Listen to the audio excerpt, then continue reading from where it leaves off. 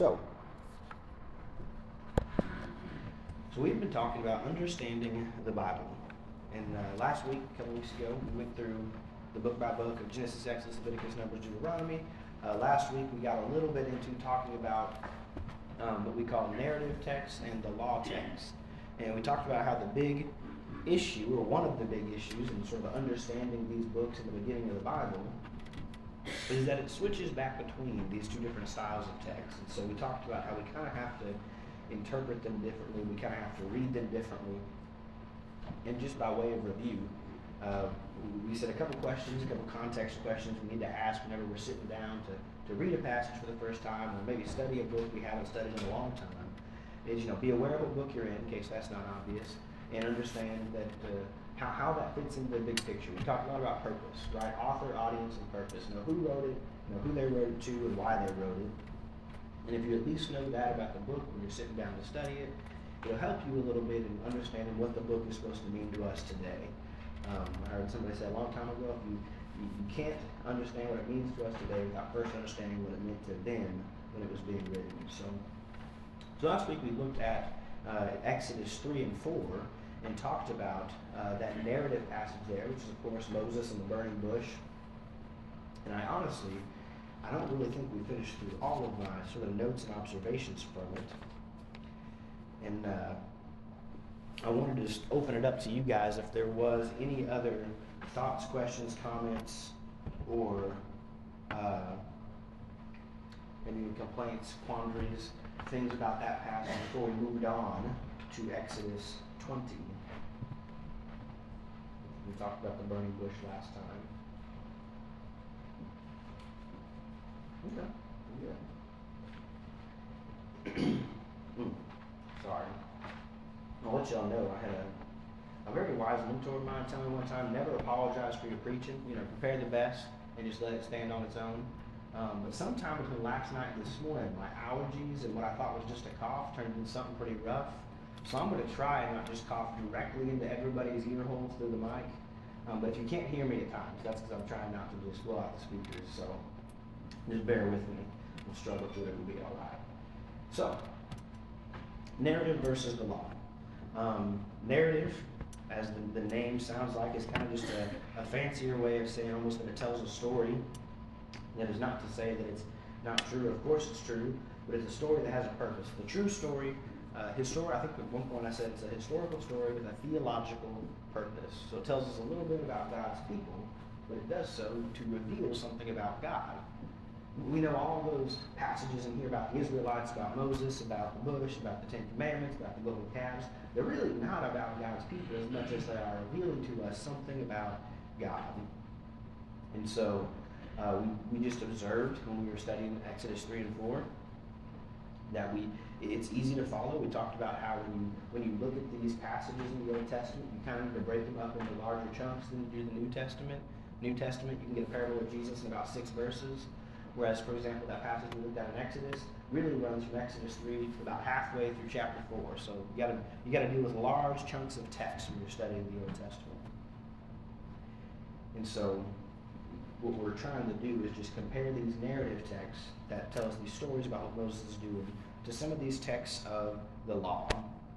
And I figured what passage about the law better to study than Exodus chapter 20. What happens in Exodus chapter 20? Thank you. That was really just a see who's awake question. The answer is Michael. Okay, we'll try again. Try one again later. So, one of the easier passages of the law. If you know any passage of the law in the Old Testament, hopefully you at least generally know these. I'm not saying you got to be able to list all of them, but hopefully when you see them, your brain at least goes, oh yes, this is a passage about the Ten Commandments. So the problem, or I would say maybe better, I would say the struggle with law texts is we know that we obey some of these laws. Raise your hand if you've committed murder recently, right? Stealing, adultery, bearing false witness, coveting, all things we would say we do not do. But of course, if I flipped over a few pages and I found that, Exodus 29 or somewhere in there, it says not to boil a goat in its mother's milk. When was the last time you read Exodus or Leviticus when preparing your goats and your milk? Probably not a while. And so the question is, so why do we obey some of these laws and not others? Why do we pick up some of these laws and not others? Well, I've heard a couple different ways of trying to dice that. And you know what, actually, I'll throw this out for discussion to see. Have you guys, I mean, who has asked that question before? You know, why do we follow some of these laws and not others? Only a few people have ever asked that question. You're a much less curious crowd than I am, I suppose. But it's okay. What are some answers you've been given when you've asked that question? Just out of curiosity. I just want to see where people are at in terms of understanding the Old Testament, understanding the law.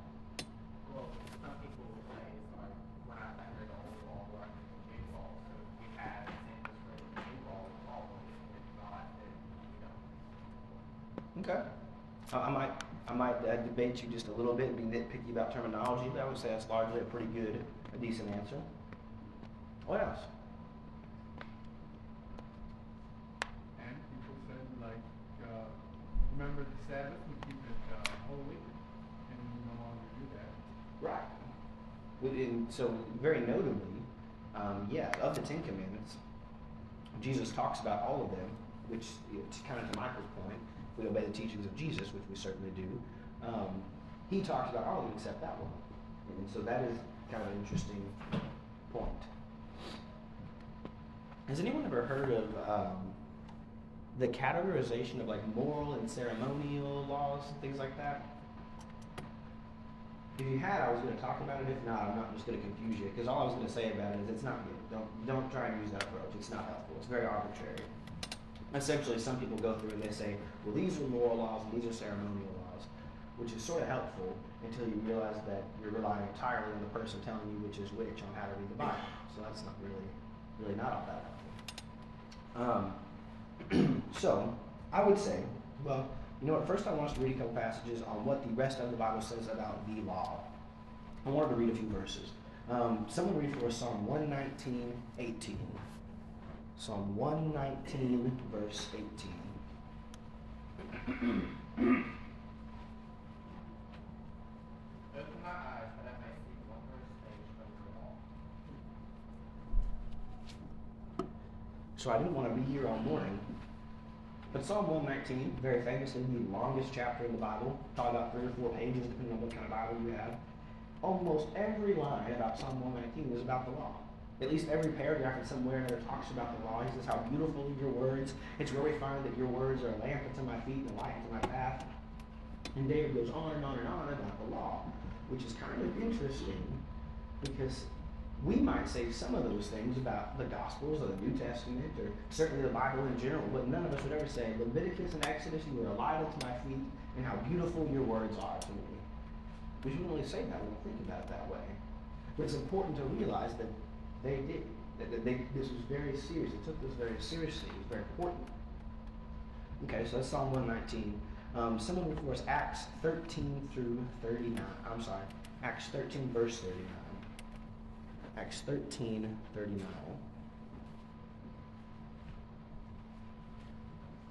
And by him everyone who believes is justified from all things from which you could not be justified by the law of Moses. So, David tells us the law is beautiful, it's a light unto our path. We see here, I can't remember off the top of my head who was speaking in Acts 13. I believe it's Paul. But he says, well, something was done through Jesus that the law could not do. So there's an important distinction being made here. Okay? How about Romans 10:4? Romans 10:4.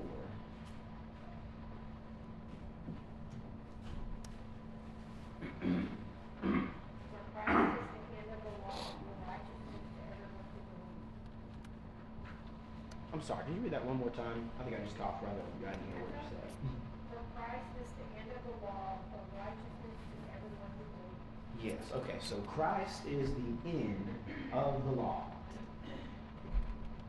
I think I want to read one more before I talk about that, but I want you to think about that, the end of the law, or the purpose of the law. We'll look at least one more here. Galatians 3, verse 23 through 25. Galatians chapter 3, verse 23 through 25.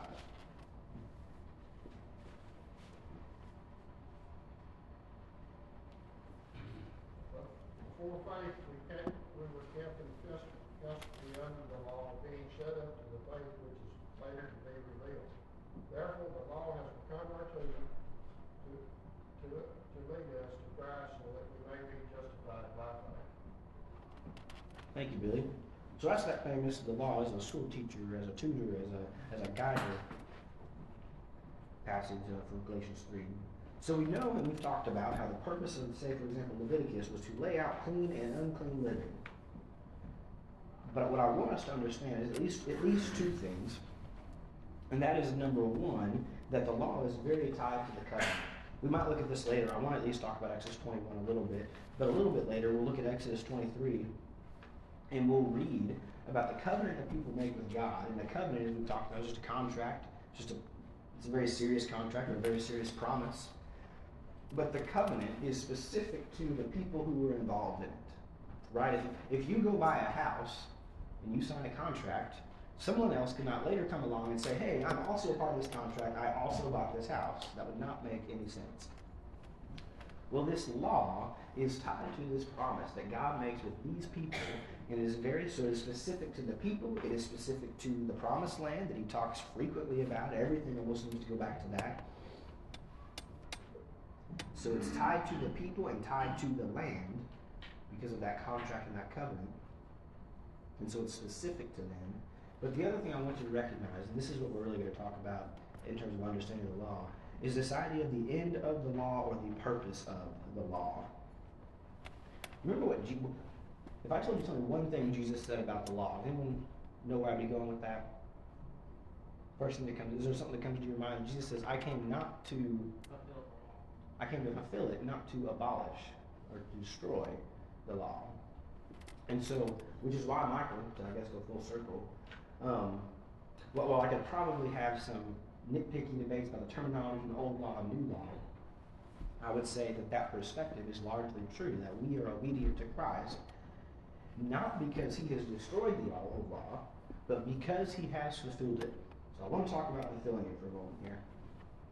And I'm doing all this because, while I agree we are obedient to the new law, as we might want to call it, or when I say just the new teachings through Jesus, the covenant through Jesus, the covenant of promise, the covenant of faith, these are all words and phrases the New Testament uses to talk about our salvation through obedience to Jesus Christ. I don't want us to think that our Bibles start at Matthew. And I feel like sometimes that perspective of old versus new can almost create this idea that, well, nothing before Matthew matters. And it's really not true, for a number of reasons. But when I say fulfill, and I think the literal word there is like to fill up to the fullest extent, or to make complete to the fullest extent. Easy for you to say. Yeah, no kidding, right? Especially today. There's almost this idea in the Hebrew language of a cup that has been filled completely to the brim, or even to the point of running over. Which means, just like a cup, the law existed for a purpose. It existed for a specific reason, and that when Jesus came, he fulfilled that reason. And I've heard several different analogies about the law and things like that. One of them is that, if you're filing your taxes, you file your taxes according to the most recent code, right? We all file our taxes according to the 2022 fiscal year tax code. We don't file our taxes according to the 1990 or the 1980 tax code, though those existed for those times. We file them by the most recent one. And this kind of works, but over and over, Scripture just tells us how important that passage that I'm saying, if I just said, we don't just disregard that, it's not important to us at all. We don't have to do something with Psalm 119. I have to do something with Galatians 3:23, where they talk about the importance of these old texts. So even though the law is tied to the land, the law is tied to the people, and when Jesus came, he fulfilled the purpose of that law.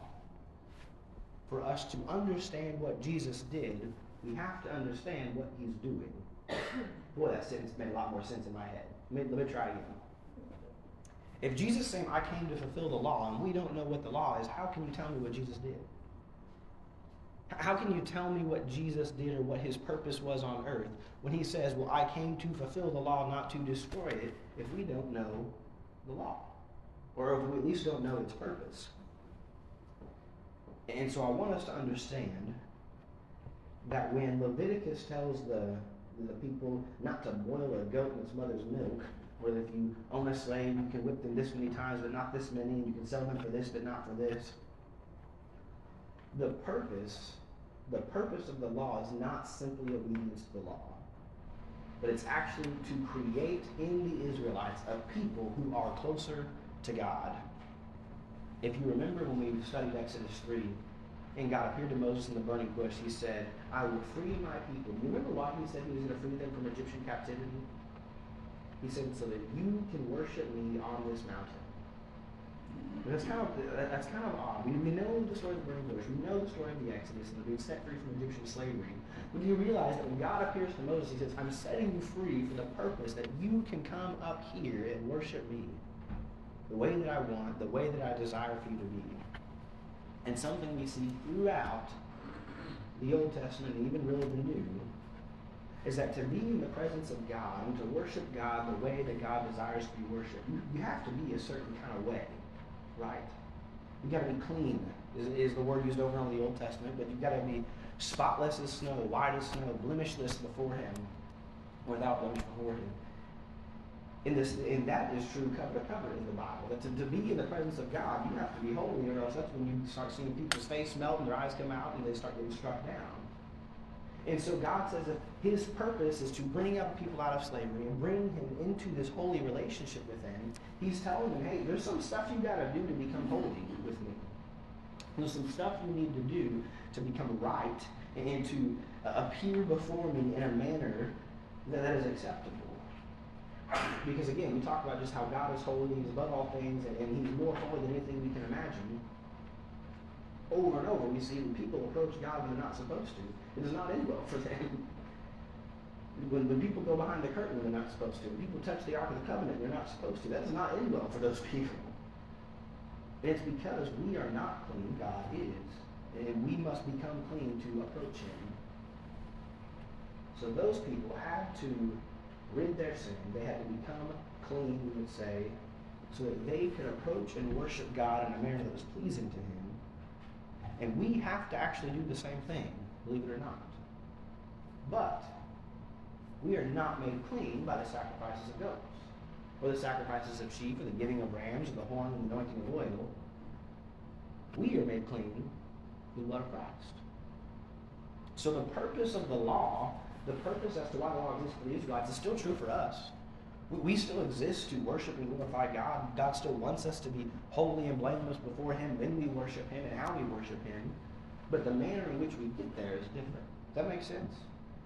So we have to kind of understand this purpose of the law, even if we don't follow it. And it might sound like I'm speaking out of both sides of my mouth on that, but questions, thoughts, comments. Am I making sense? Yes, sir. It's hard to fulfill the fact that most people back then didn't get forgiveness for their sins through the sacrifice of bulls and goats, and if they did, no sins were forgiven when Jesus died, so He fulfilled that. Yes, I would agree with what you're saying there. And just for the mic up audio, I'll clarify. But you make an important distinction that I think I probably could have looked at. Hebrews talks a little bit about.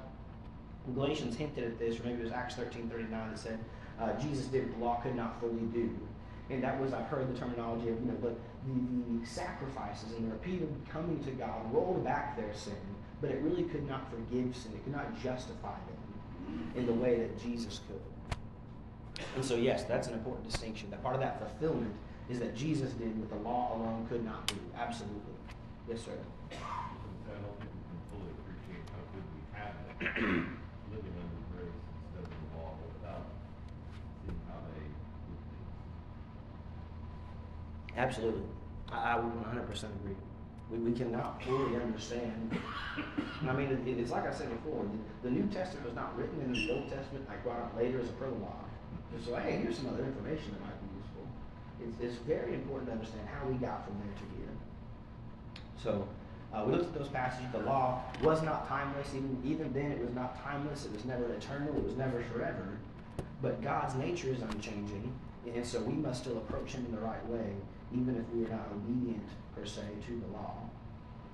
So when you ask this question, why do we obey some laws and why do we not obey others? I would say we obey others, and Kim, you kind of hinted at this when you're talking about the Sabbath. We obey others when they are in the teachings that we do follow. Like, I don't not murder somebody because the Ten Commandments tell me not to, or I don't not covet because the Ten Commandments tell me not to. But I don't do that because Jesus tells us not to do that. He tells us, and in fact, he actually tells us to do much harder things than just those Ten Commandments. He says, don't just not murder, but don't even be angry. Don't just not commit adultery, but don't even be lustful. Why? Because he's trying to get them to understand that obedience to the law is not the end to itself. You need to obey the law, but the end is holiness before God. And if I'm going to be holy before God, I've got to do a lot more than just obey a few laws. So, okay. So, all that being said, when we sit down to study a passage, like say Exodus 20, which really runs through, Exodus 23, about all these laws, we have to understand our context. We have to understand what the purpose of the text is. We have to understand why they're important, who they're important to.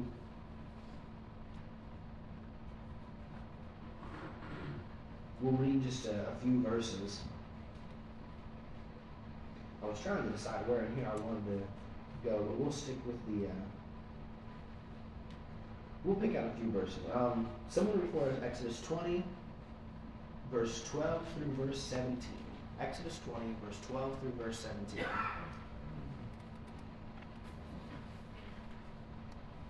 Honor your father and your mother with your days, and they will long upon the land which the Lord your God is giving you. Actually, I'm gonna pause you right there. Turn myself off on accident. That right there, and I didn't really intend for this to work out the way it did. Do you see how even that is specific to the people and specific to the land? It says, honor your father and mother. Why? So that your days may be long in the land in which your God is giving to you. So again, covenant, very tied to the people, very tied to the land. We are not Israelite people who are living in the promised land.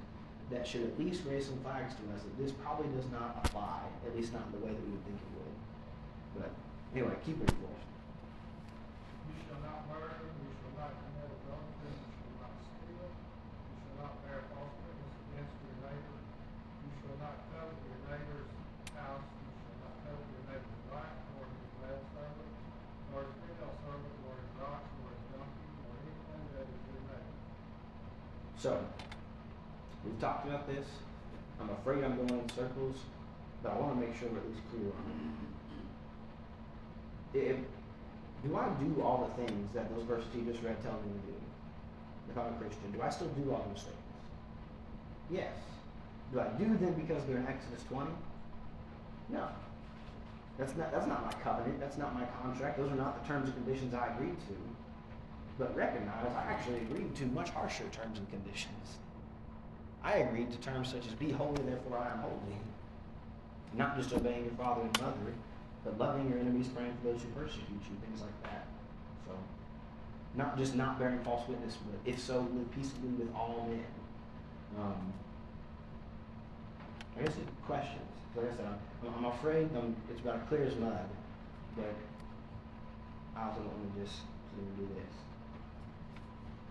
Questions, comments, thoughts?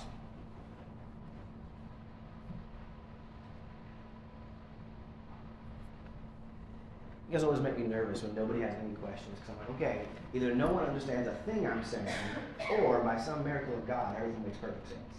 You guys have no questions. What was the purpose of the law? We'll start there. Just so we're clear on this before we move on to our next sort of section here. Purpose of the law. To keep the people holy before God. I'll go through one more analogy and hopefully this will maybe clear it up a little bit. When a parent tells their child not to touch the stove when they're cooking, what is their plan there? From hurting themselves. They want the child to grow up and be a successful adult. When you pick out your clothes for your kids in the morning, I don't know what age you have to stop doing that. I guess we'll figure that out. But when you have to pick out the clothes for your kids in the morning, is your goal for them to wear that shirt and those pants on every, say, Sunday morning? No. At some point, you expect them to start picking out clothes for themselves, although you still expect them to look nice, or you expect them to be clean, and maybe not wrinkled, and hopefully match, or at least not clash. I don't know what matching looks like. My standards just don't clash, you know. Don't have 2 shades of orange on or something like that. But you have sort of rules and things that you do, that your goal is not just for them to obey the things that you're telling them to do, but your goal is actually for them to grow and mature and learn to do those things, even though you're not standing over their shoulder telling them that all the time. And I'm telling you, the more we can see God's relationship with his people as this relationship between a parent and child that grows and matures over time, things will click that maybe wouldn't otherwise. Over and over, God gives them the law. And then people disobey him in ways it's like, okay, I didn't really, like, if we think about the example of Cain and Abel, I almost feel like I can see God saying, okay, I guess I didn't realize I had to tell you, yeah, don't murder your brother. Don't murder people. Don't do that just because you're unhappy, just because sin is crouching at the door. Things go on. He says, okay, don't do. The more they grow and they start almost sort of figuring things out, God is giving them more and more rules because he's saying, I don't want you to live this way. I want you to live this way. But the end goal is not for them to wake up every morning and check off a list of things that God tells them to do. The end goal is for them to become people who are successful adults, we might say, who obey and worship God because that's the kind of people they are. And in the same way that a parent, they want their kid to become successful, independent adults, not just because they do what you say 24/7, although you probably like that, but because they on their own have become somebody who is independent, who is successful, who is obedient. Does that make sense? Okay. Get a little more head nods there. So hopefully that makes sense. I was debating, I wanted to finish this, the narrative and law thing last week, and I was debating whether I wanted to start a whole new section this week. And so I was kind of not sure how quickly we would get through all this. So Exodus 3:12, by the way, is the passage where God says he brings them out of slavery to worship him on the mountain. The other verse I would have read earlier was Hebrews 8:13 is what I was thinking of, where he says, by speaking of a new covenant, he has made the old pass away. And so we have to understand that our covenant is through Christ. And when we are obedient to the law, it is not for the sake of obeying the law itself, but because it brings us in a right relationship with God. So, again, last chance for questions, comments, thoughts on the Pentateuch. Leviticus, Genesis, Exodus, Leviticus, Numbers, Deuteronomy. All right, well, cool. Well, we've only got about 10-15 minutes left, but we'll go ahead and start our new section here. This next section of the Bible, if you remember our, I meant to pull our slides up this morning, but I have failed you.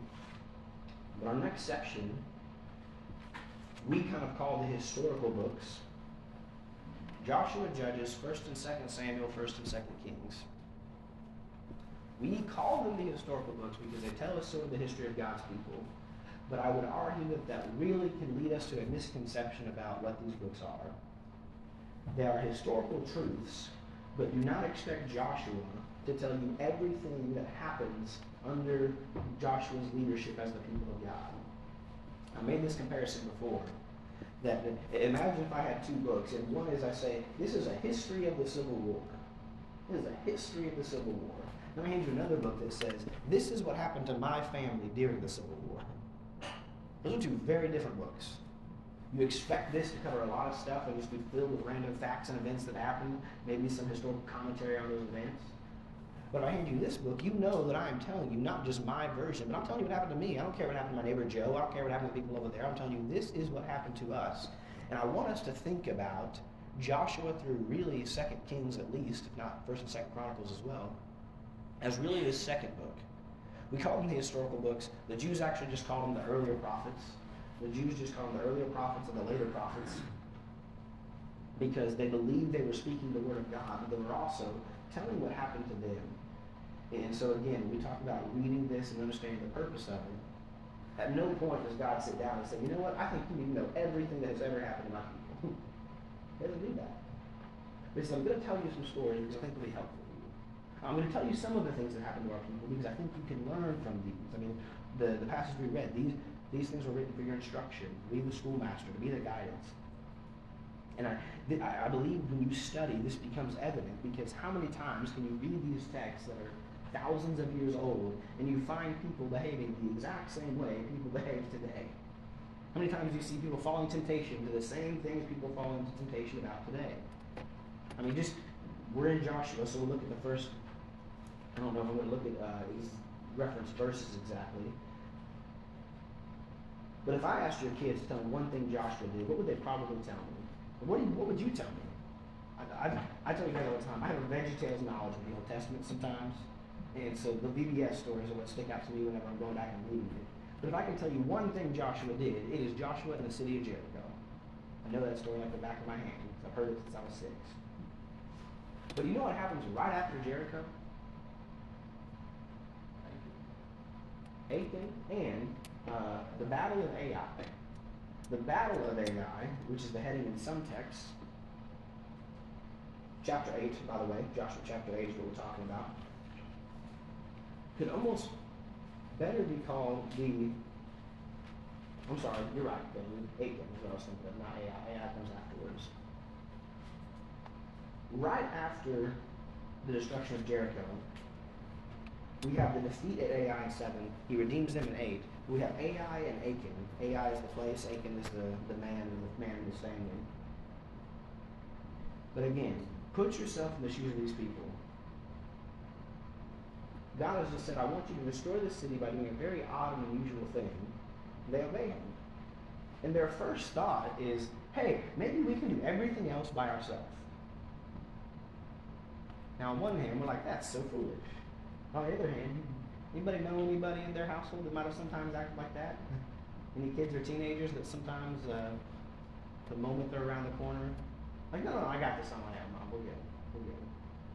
I just needed you to bail me out of my problems a week ago, but now I've totally got it figured out and I can do this on my own. Yeah. 1,000-year-old problems. People behave the same way. So, Joshua, Judges, 1st and 2nd Samuel, 1st and 2nd Kings, the books of history, or as, like I said, as the Jews call them, the earlier prophets, they fill this gap between Moses and coming out of Egypt and all the way into the era of David and Solomon. And as we get later and later into the Bible, if you have a Bible that has maps at the back, I encourage you to look at them. I'll try and get some for our slides so that we can kind of follow what's happening geographically, because we're going to see that kings and locations and cities and people become very important. And again, this is very difficult for us, I think, sometimes to sit down and read, because if you read the New Testament, the only really people you need to be aware of is like Jesus and maybe 5 other people, right? I can get through 1 Corinthians, Romans, Luke, 2nd John. I can get through any of those books in the New Testament if I know like 5 people, Jesus and like 4 other people.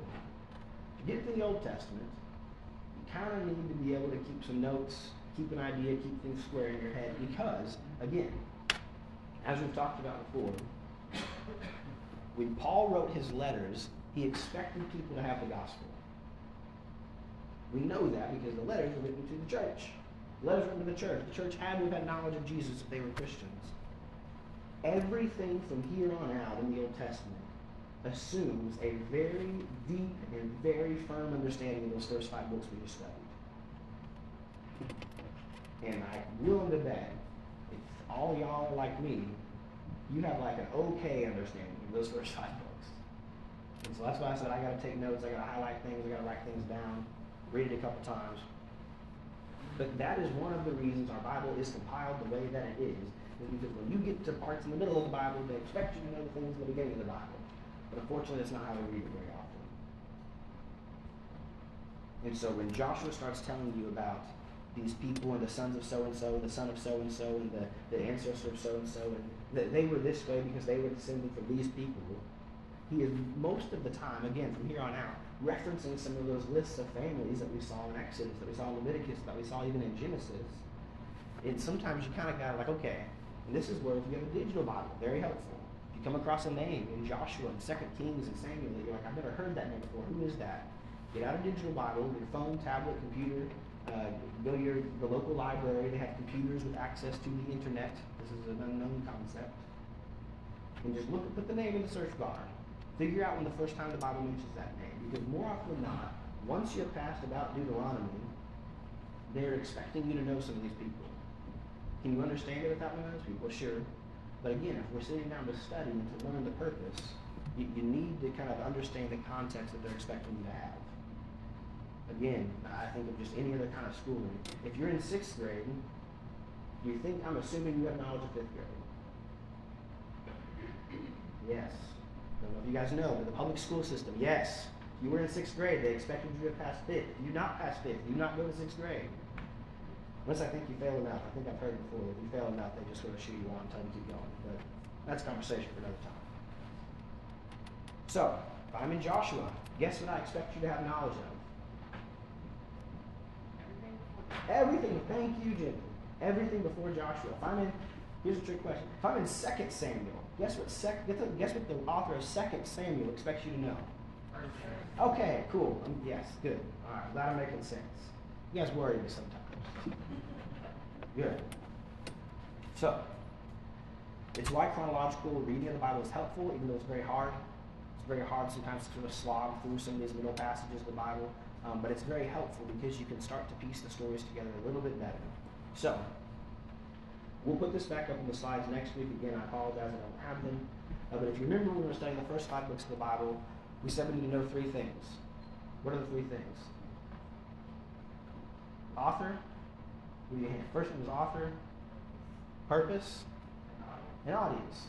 Who wrote it, who they wrote it to, and why. So, any guesses on who wrote Joshua? Hey, okay, good. That's, again, if you've not had many years in Bible school, if the name of the book is someone's name, it's either who wrote it or who it's to, usually. Sometimes it's tricky. Things like Acts, right? You never really know. But most of the time, if it's named after a person, they either wrote it or that's who it's written to.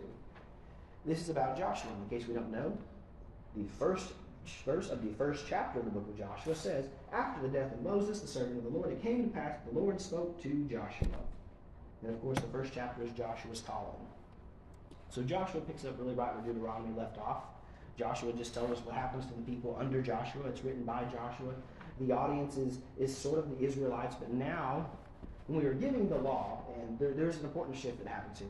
When we were giving the law, the audience was explicitly the Israelites, right? God over and over, every single time God speaks to Moses, he says, go and tell the people this. Go and tell the people the Lord says this.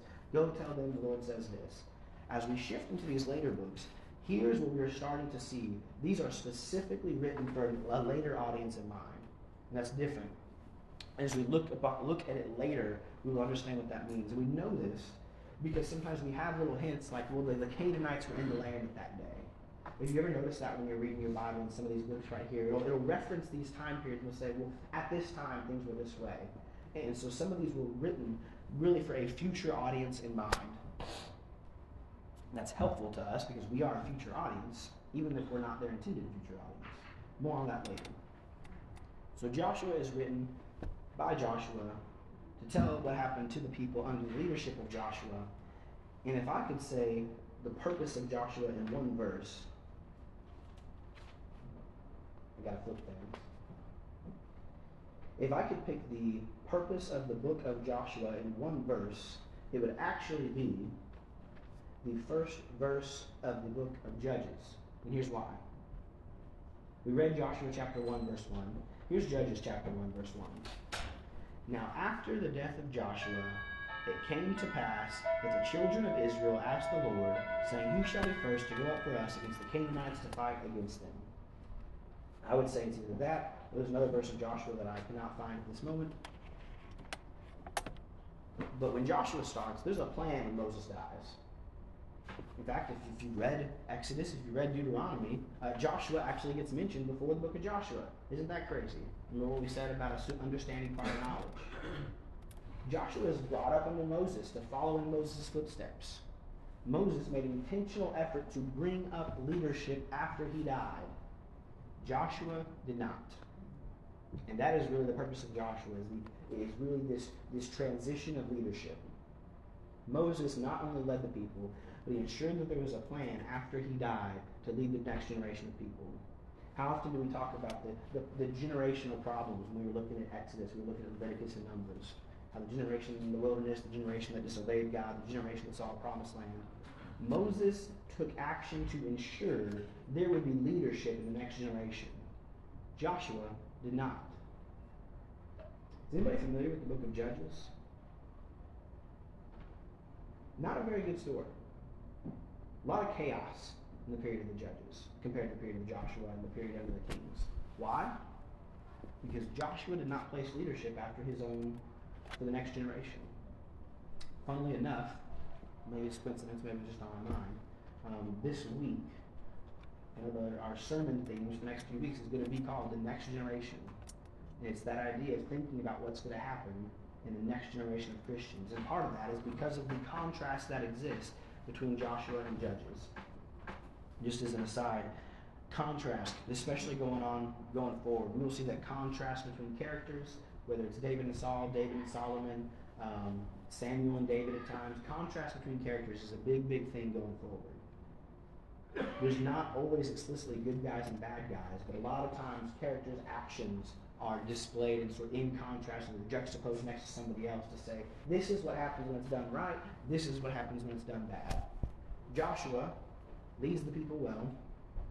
And the entire book of Joshua really exists in contrast to the book of Judges. We already have the first bell. Did I miss that?